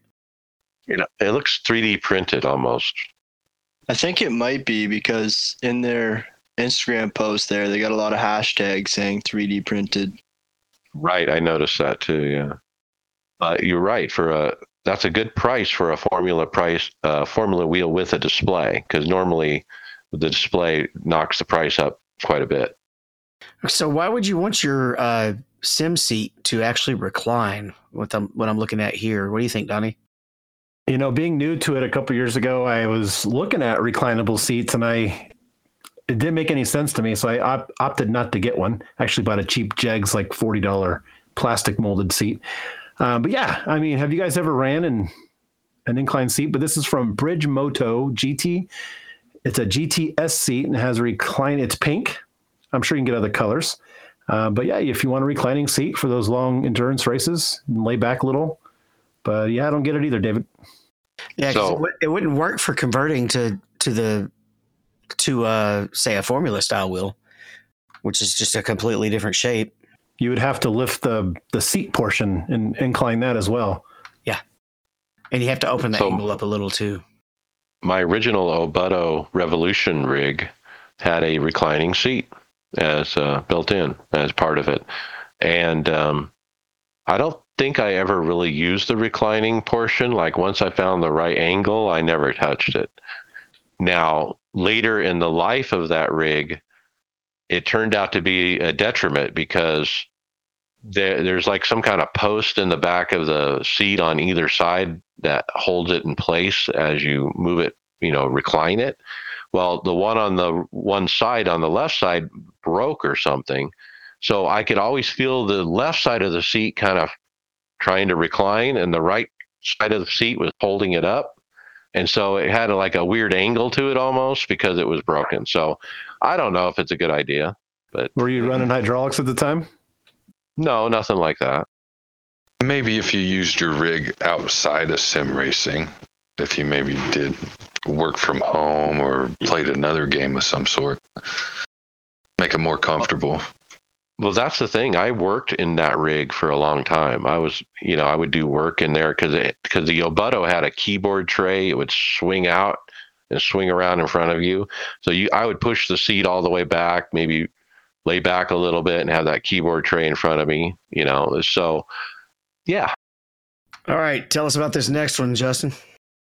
Yeah. Simutrack is offering a racing simulator that takes real world driving data from your own Porsche race car or Porsche road car to get you as close as possible to your own real world racing experience. So when you get back to the real track, all of the virtual training will pay off in racing performance improvements. And it looks like we got a cockpit here with an ultra wide and a Formula wheel. And so this is very specific to Porsche, I guess, and we're jumping a little bit out of the iRacing world, but talk about definitely crossing over between real life and in the sim world. There's a big community of Porsche drivers who race even just roadster cars. They'll go out and race those as kind of gentleman drivers, or actual guys that'll jump into the proper sports car that's actually built as a race car. So this ain't no normal cockpit, okay? It looks like a jet ski. I mean, it's got body parts. It's got side pods. It's got a big old number, racing number on the side of the side pod. So very attractive looking, sleek, modern. The website shows they start at 25,000 euros. Includes all the hardware, software, including data analytics and racing recommendations, racing coaches, and you become part of our community. Yeah, this is going to be something that a company is going to buy for their lobby, or a dealership's going to put in there inside their dealership for attract customers. Or I don't know if a normal sim racer picks this up. Yeah. Well, you wouldn't have any advantage unless you have a Porsche. There would be no other reason to get this. Well, you couldn't customize it, like, oh, I want to add a handbrake, or I want to do this or that. I don't think you could even use it to run iRacing. I think this is a completely different set of software and everything. That's true. Maybe you're right. The seat looks horribly uncomfortable, super thin, no padding, but very modern looking. Now, somebody said, David, they were in the market for a H pattern shifter recently. And man, I hope they waited to buy until they hear this next story. Yeah, this is interesting. Have you looked? I'll go ahead and read it out. It's the Bash Pro Active H shifter, and so this is actually active. So it's got motorization in it instead of just mechanics and sensors. And it's the first shifter that's using a gate locking feature, which is powered by a real-time game. I guess that means you can't move it without popping the clutch. This is cool. I mean, we talked about the active pedals, and now we have an active shifter, basically. It kind of is the same premise where it says, this is the first active shifter with actual servo motor to unlock the gear slots only with the clutch, and can be the perfect tool for polishing real driving skills. It can be used as dog box and sequential shifter as well, and can be trained for each individual car and open the gear slots in specific RPM windows. This just might be my thing. Pretty cool, huh? Yeah, I mean, pretty much only run sequential nowadays, but yeah, that would be pretty cool, especially if it really locked into place and wouldn't let you move it until you actually get it out of gear. So let me say this again. It's an H pattern and it's a sequential.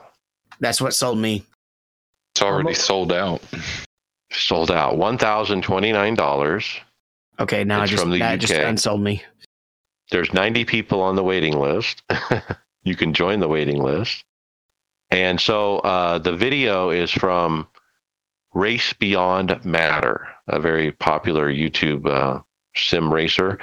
And I have a hard time understanding his language. I mean, he speaks English, but his accent, I can't understand it very well. But he had some amazing things to say about this. I mean, he ran it. He showed, him using it and stuff, and it looks awesome. He's one of my favorite content sim racing creators. I like him a lot. He's got so much passion for this hobby / sport. Right. And you can feel it, that passion, Justin, when he talks about this shifter, for sure. Do we need a whole lot of electronic in a sequential shifter? To force the clutch? I mean, does it need to be this complicated? It forces the clutch usage, right? Well, that's not an issue in sequential shifting as much as H pattern. So that gives you more of the features for H pattern so that you actually have to clutch it to get it to move. I'm curious about this company's choice of colors and their choice of calling it active. Simucube must have not have trademarked that active pedal term. And the colors. The orange look. Yeah. I honestly thought it wasn't real when I first glanced through it. I thought, it's like a spoof. Somebody's making fun of them. Well, would active pedal carry over to active clutch? Because then that would mean Simucube owns active everything. Yeah, that's true. I don't think you can trademark just the word active. No, you're right. So it says here it's got truck simulator mode. The Bash Pro will change into truck mode on starting Euro Truck Simulator or American Truck Simulator. Depending on the type of gearbox selected in the game, the shifter will not allow moving the stick into non-existing gear positions. Floating gears or shifting without clutch is possible when advanced H shifter mode is selected in the in-game options. You'd want that if you're running the old Cup car because you could shift without the clutch. You just had to get off the gas. It has a built-in OLED screen on the Bash Pro for a custom SimHub plugin. You can easily switch between H Dogbox, H Sync, or sequential electronic shifting. Well, that's at the top of my wish list, but it's high, so I'll have to think about it for a while. You need new goggles before you need that, don't you? No, all I got to do with these right now is unplug them and plug them a couple of times. But I have a theory that I may have figured them out because yesterday it came right on. I think what I need to do is make sure that I close Steam VR before I close Windows Mixed Reality. I'll find out after the race or after the show, after I finish editing, if that's the case or not. We've got time for one more, probably. Yeah, and it's a Sim Racer Hub update. So you missed one. Oh, I did.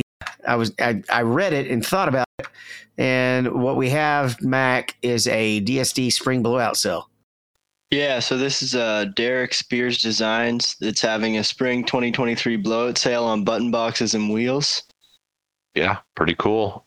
And he basically shows in the video the button box that's for sale. He tells what the rate is and say, hey, it's got to go.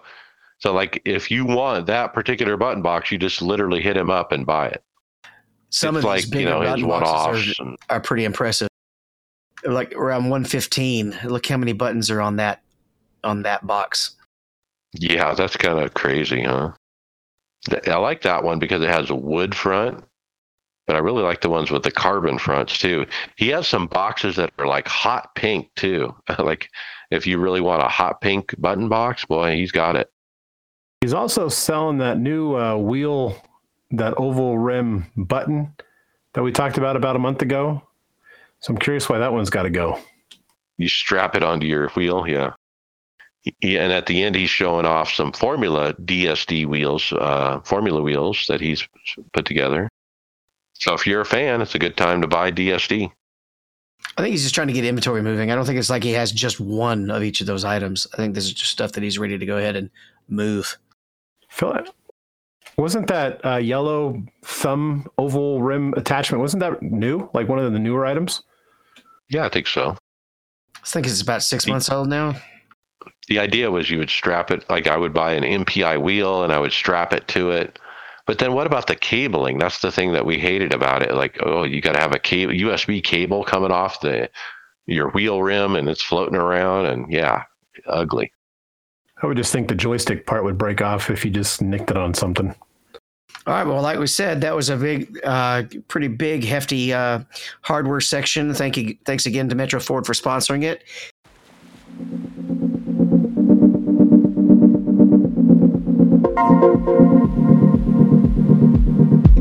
All right, Mike, it's results time. The NASCAR iRacing Series Friday Open Phoenix P3. Wow, I had a great car, ran second most of the race. I got cycled back on pit strategy and got wrecked, but no damage. Was on a different tire strategy than the leader. There were too many cautions at the end for me to get back up there. I got P3. I didn't have enough laps to catch him. This is the same guy who won all week at Phoenix in my splits in fixed and open. And I thought I had something for him because I was on the newer tires and he wasn't, but the constant cautions were just killing me. But man, I'll take a P3. That actually ties my best finish of the year in NIS Open. So I'll take it. Tony Rochette, P5, had a good car, missed just a caution fest. Greg got a P2. Donnie, P29. Yeah, I ran that one with you. Qualified right behind you. I think it was lap 2. I went through the dog leg and I got a little loose. The guy to my left corrected me. And then from there, it was just a terrible race. That was my incident. That was my wreck. But after that was just getting doored by people trying to cut the dog leg right next to me. And every time I'd get doored, no damage, I just get a 4X. And ultimately, by the end of it, I was DQ'd. And I'm pretty sure I'm attributing that to being my fault completely for just being afraid to go through the dog leg. So I changed that up for Sunday. Right. Justin, 11. Yeah, I started 35th. I raced with one of our team members, Tyler. The very first run lasted 20 laps. It was a good little run. Got the first caution. Then after that, It was just a caution fest after caution. Then once we got going, I remember I got hooked in turn 3, took a little front end damage, but I still had speed, lap down. But like I said, it was caution after caution. Got back on the lead lap real quick. We went to green, white, took all 3 green, white checkers actually, but eventually just inched up and made it 11th. Right.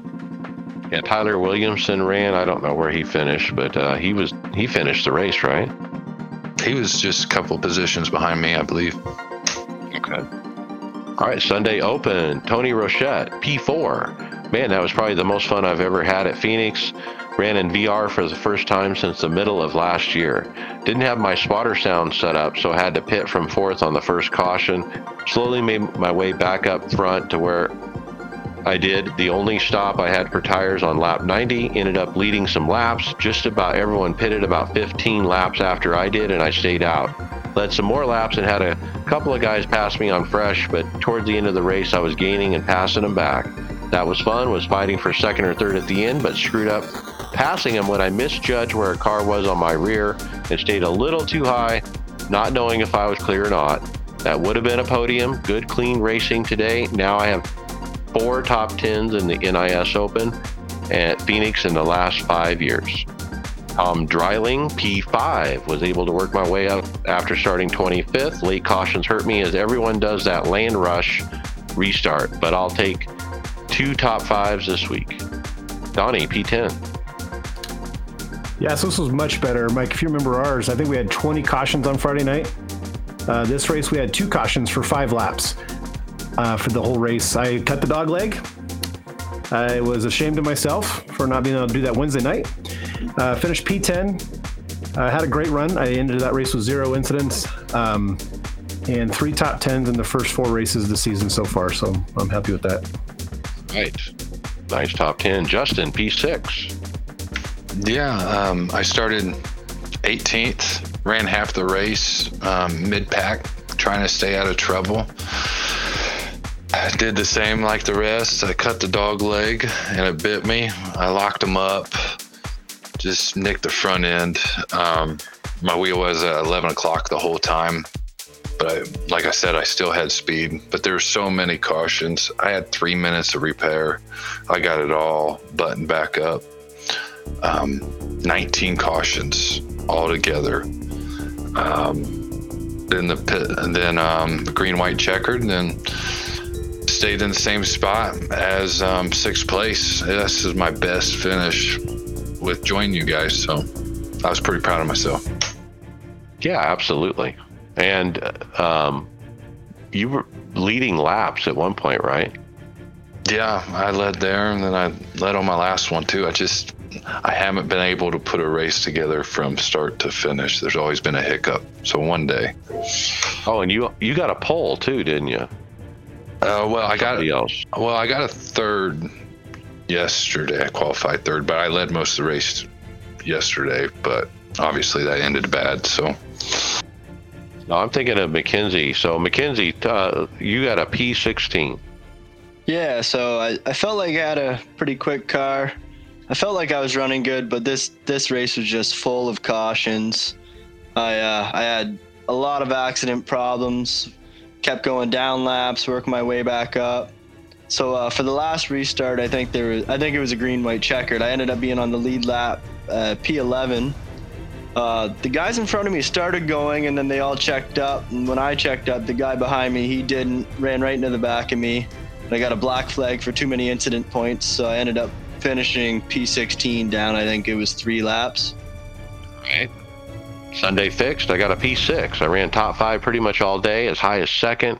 Could never get to that one leader who won all week long. I had old tires at the end and faded a bit. Mackenzie, P11. Yeah, so I think this has been my best finish for sure. I was actually running top 5 most of that race. We got to 15 laps left, and I got wrecked. Can't really remember how it happened, but I got a lot of damage and couldn't even finish the rest of the race, so I ended up P11 down 10 laps. Oh, there must have been a lot out, dude, for you to get 11th and be still wrecked. Moving on to Atlanta Dega, as I call it.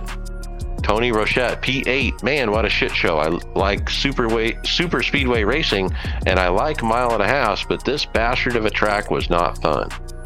Started 5th, ended up getting screwed on a restart behind 2nd and fell to the back when he didn't go, and I got a train ran on me. Couldn't make it back up front because no one knew how to draft. At the end, with 15 to go, we had green flag stops, and I stayed out, and bam, caution in P3. The wrecked car was slowly taking his time, and I had to avoid pit road and try to avoid a black flag.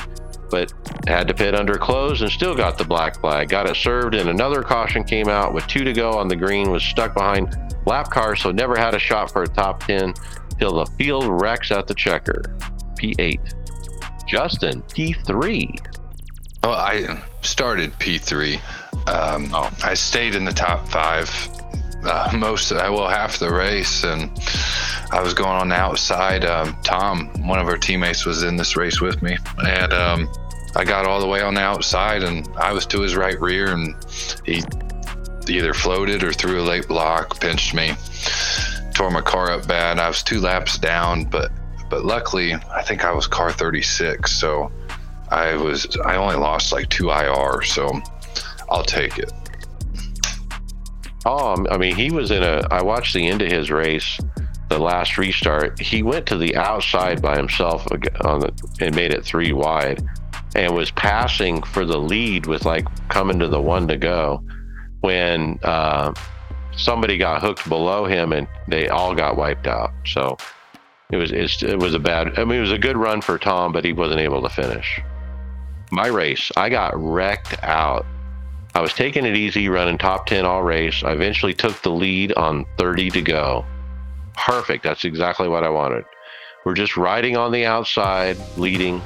The guy pushing on the bottom floats up into the top lane, destroys all of us, destroys the pack. Wrecked out. But it felt good that I was in position to win. I was right where I wanted to be. McKenzie, P13. Here's the pole I was talking about. Yeah, so I did actually take the pole on this. I was car 31, so I was pretty surprised at that. I led the first 25 laps of the race, and then stayed top 3 for the first 60. And then I was down on the inside lane, and the guy on the outside kind of hip checked me, and I just slid into the bottom wall and broke something in the front wheel. I only got a 2X for it, so I didn't hit that hard, but it was still 5 minutes required damage. I ended up running back up. I got on the lead lap, but I needed some tires, so I went to go pit, and just as I was about to go in, pit lane closed, so I got a black flag and had to do a stop and go. So I ended up finishing P13. Staying in it, though, is getting you some better results than if you just left. David, you got a great finish, P3. Yeah, everybody's talking about Caution Fest, and ours almost didn't end up being that way. I did my usual qualifying in the 20s, and then we had we went all the way to 17 laps to go green. So in the green flag stops, I was still with the main pack, even though we had gotten separated because a guy came across my nose, and on lap 1, we were able to run the main pack back down. They were side drafting a little bit too much. We caught him and stayed with him until green flag pit stops. And after green flag pit stops cycled, I guess I don't know if I got a really good entry or picked the right time to pit, or a lot of people had trouble, but boom, I'm 12th all of a sudden. And I ran 12th with that little pack all the way until lap 17. And we'd even wiggled a couple of guys had even wiggled, and I think I was up to 10th. Then that caution came out, and it started turning into cautions breed cautions every 2 or 3 laps. And each time I get up just a little closer and a little closer. And on the last start, I started 3rd. The first 2 got a really good run, and I got a good start too, and was kind of staying right with them. We pulled away from the pack, and it almost cost us because that pack got a huge run on us coming to the checkered. In fact, coming out of turn 4, I had to really throw a hard block, but it was a clean block. And if it's basically plate racing, that's part of the game, right? You protect the position. They got a hard run and tried to cut under me. I pulled down, and he tried to cut over me and almost beat me to the line, but I held on for the 3rd. Yeah, I jumped in your race on that last restart, David, to watch you try to win it. And just like you said, those two guys broke away, and you were with them. But man, those guys were coming behind, and I thought for sure they were going to wreck you. But you just drove down to the apron and just put your bumper right in front of the guy's nose, basically. Yeah, it was clean enough that he actually saw it coming and turned to the right and barely clipped my right bumper, but not hard enough to wreck me. Let's talk other official racing. Gen 4 at Homestead started 19th, got to 11th by the end of the first run. 30 laps of an 80-lap race. We're running top 10 near the end. There was a wreck in front of me. Someone didn't check up and ran literally underneath me, knocked me up in the air, finishing P13. Later, I ran the IR04 at Virginia. I got wrecked out on the first lap. I suck. I'm still trying to learn that track, apparently. David, you got a win at Sebring. I did, and I thought that was last week. So maybe you didn't clear it out. Yeah, I didn't run any road last week, and I only ran one Phoenix because I had the concert competition on Thursday, and then went out of town for the weekend. So yeah, didn't do any road racing. Okay, Donnie, you got some official racing Gen 4 Cup. Yeah, I ran some Gen 4 Monday night at Miami, and then Tuesday night as well. First one, qualified 15th, finished 17th. Had a couple incidents in that one, but P9 the next night. I feel like there's something not right with the car. 90% of the cars on track look like they're driving on an ice-covered pond. And just looking back at the races 20 years ago, I mean, not everybody was losing control and almost crashing, but I don't know, still a lot of fun. I'm going to continue on with the season and see how it goes. Richmond, I think, is next. And then I had Atlanta last night in the trucks, and that was kind of weird. The set I was using was terrible. It was too pushy tight. And the cars or the trucks just couldn't keep up with each other. They couldn't bump like you would at a Talladega or Daytona, but something's up with the caution system where cars are just spinning all over on the track and there's no caution. I get it. I don't get it, actually. And it just breaks us up into multiple little packs. So I'd like to see that cleaned up a bit. Yeah. The Gen 4 Cup, you might be right. It's really hard to drive. At Homestead, I felt like I was just hanging on, just to keep the thing underneath me. So you're right. It probably shouldn't be that hard. There's something a little out of whack. I could probably correct a lot of that with my visor software for my pedal. But it's hard, but not hard in a challenging way, I guess. It's hard in, like, I don't know how to explain it. Like, it's hard like it's not supposed to be like that, I guess. Yeah, more to come on that, I hope. Other racing I ran, hosted late model stock at Lanier. I thought, God, I got to try this new car. I haven't tried it. It was fun. I actually got wrecked near the end, though. Then I ran Gen 4 at Michigan, started 22nd, finished P4. Then new Dallara Dash at Charlotte. I actually ran it the last time on Sunday night with the old car as a send-off. And of course, I got wrecked out. Then I ran Dallara Dash at Charlotte with the new car. It was pretty crazy. Once the tires warm up, it really does stick in the corners. But the first lap or two, it's sketchy. You only have to breathe the throttle a bit. I did mention I spoke with Kevin McCarthy, so I won't repeat that. The times, I qualified with a 2.2.9 on pole, leading the most laps and finished P4. And then the next day I ran again at Charlotte, started 5th, took the lead on lap 7 and was able to keep it and won the race. So happy to win in the jet car on an oval.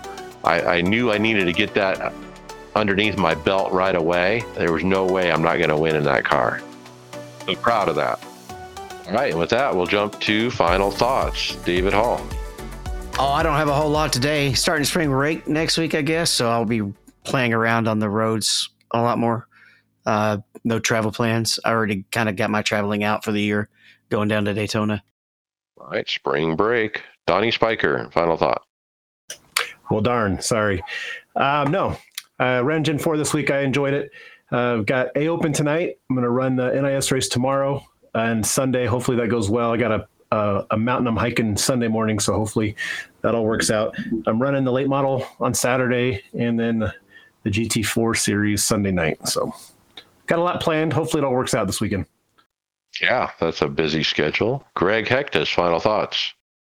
Don't have much this week. Atlanta Dega isn't my cup of tea. I wish we had the old track layout, but it is what it is. I said that I didn't think I was going to get a good finish last week, and I'm Phoenix, and ended up pulling one off later on in the week. So we'll see what happens. I didn't have a great race last night at Atlanta, but try again Friday.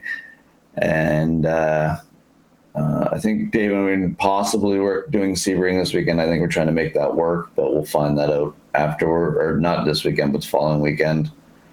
And guess what next week is? Road Course Racing Week. Dakota? Yeah. I hope they fix the track parameters. They won't, but I hope they're better for Cup. And doesn't the new shorter spoiler and other changes, isn't that for road course too? I wonder if we're going to get that in time. All right, Justin Pearson, final thoughts. I'm just trying to get better at this sim. I got my cockpit where I want it. After all my adjustments, it's kind of nice. I can just jump in this thing, turn the game on, or the sim on, and just go. Because usually I'd have to get in here, mess with a bunch of stuff, and I was always in a rush, and it's starting to be enjoyable now. So that's about it. All right, keep knocking off those finishes. Mackenzie Stevens, final thought. Yeah, well, it's good to get my first pole in the NIS series. I've been having some better finishes. I'd still like to break at least a top 10 or top 5. I'm normally right there in the running and just can't close out the race. So hopefully I can close one out sometime this week. And yeah. All right, very good. My final thoughts. Wow, the Dallara Dash was pretty cool. Unexpected surprise that we get to run the jet car in that series now. So got my win under my belt. Now I'm going to run it every week, I think, with the expanded schedule. Try to fit that in. I'm planning on running Gen 4 every week, maybe Monday night once, maybe Tuesday night, maybe Thursday night. I don't know. But yeah, kind of excited about that, but also don't want to give up on my open wheel exploits. I ran the IR04 today. I want to run the Indy Pro F2000 again. And try to keep my skills up, so to speak. So with that, hey, we'll see you on the track later.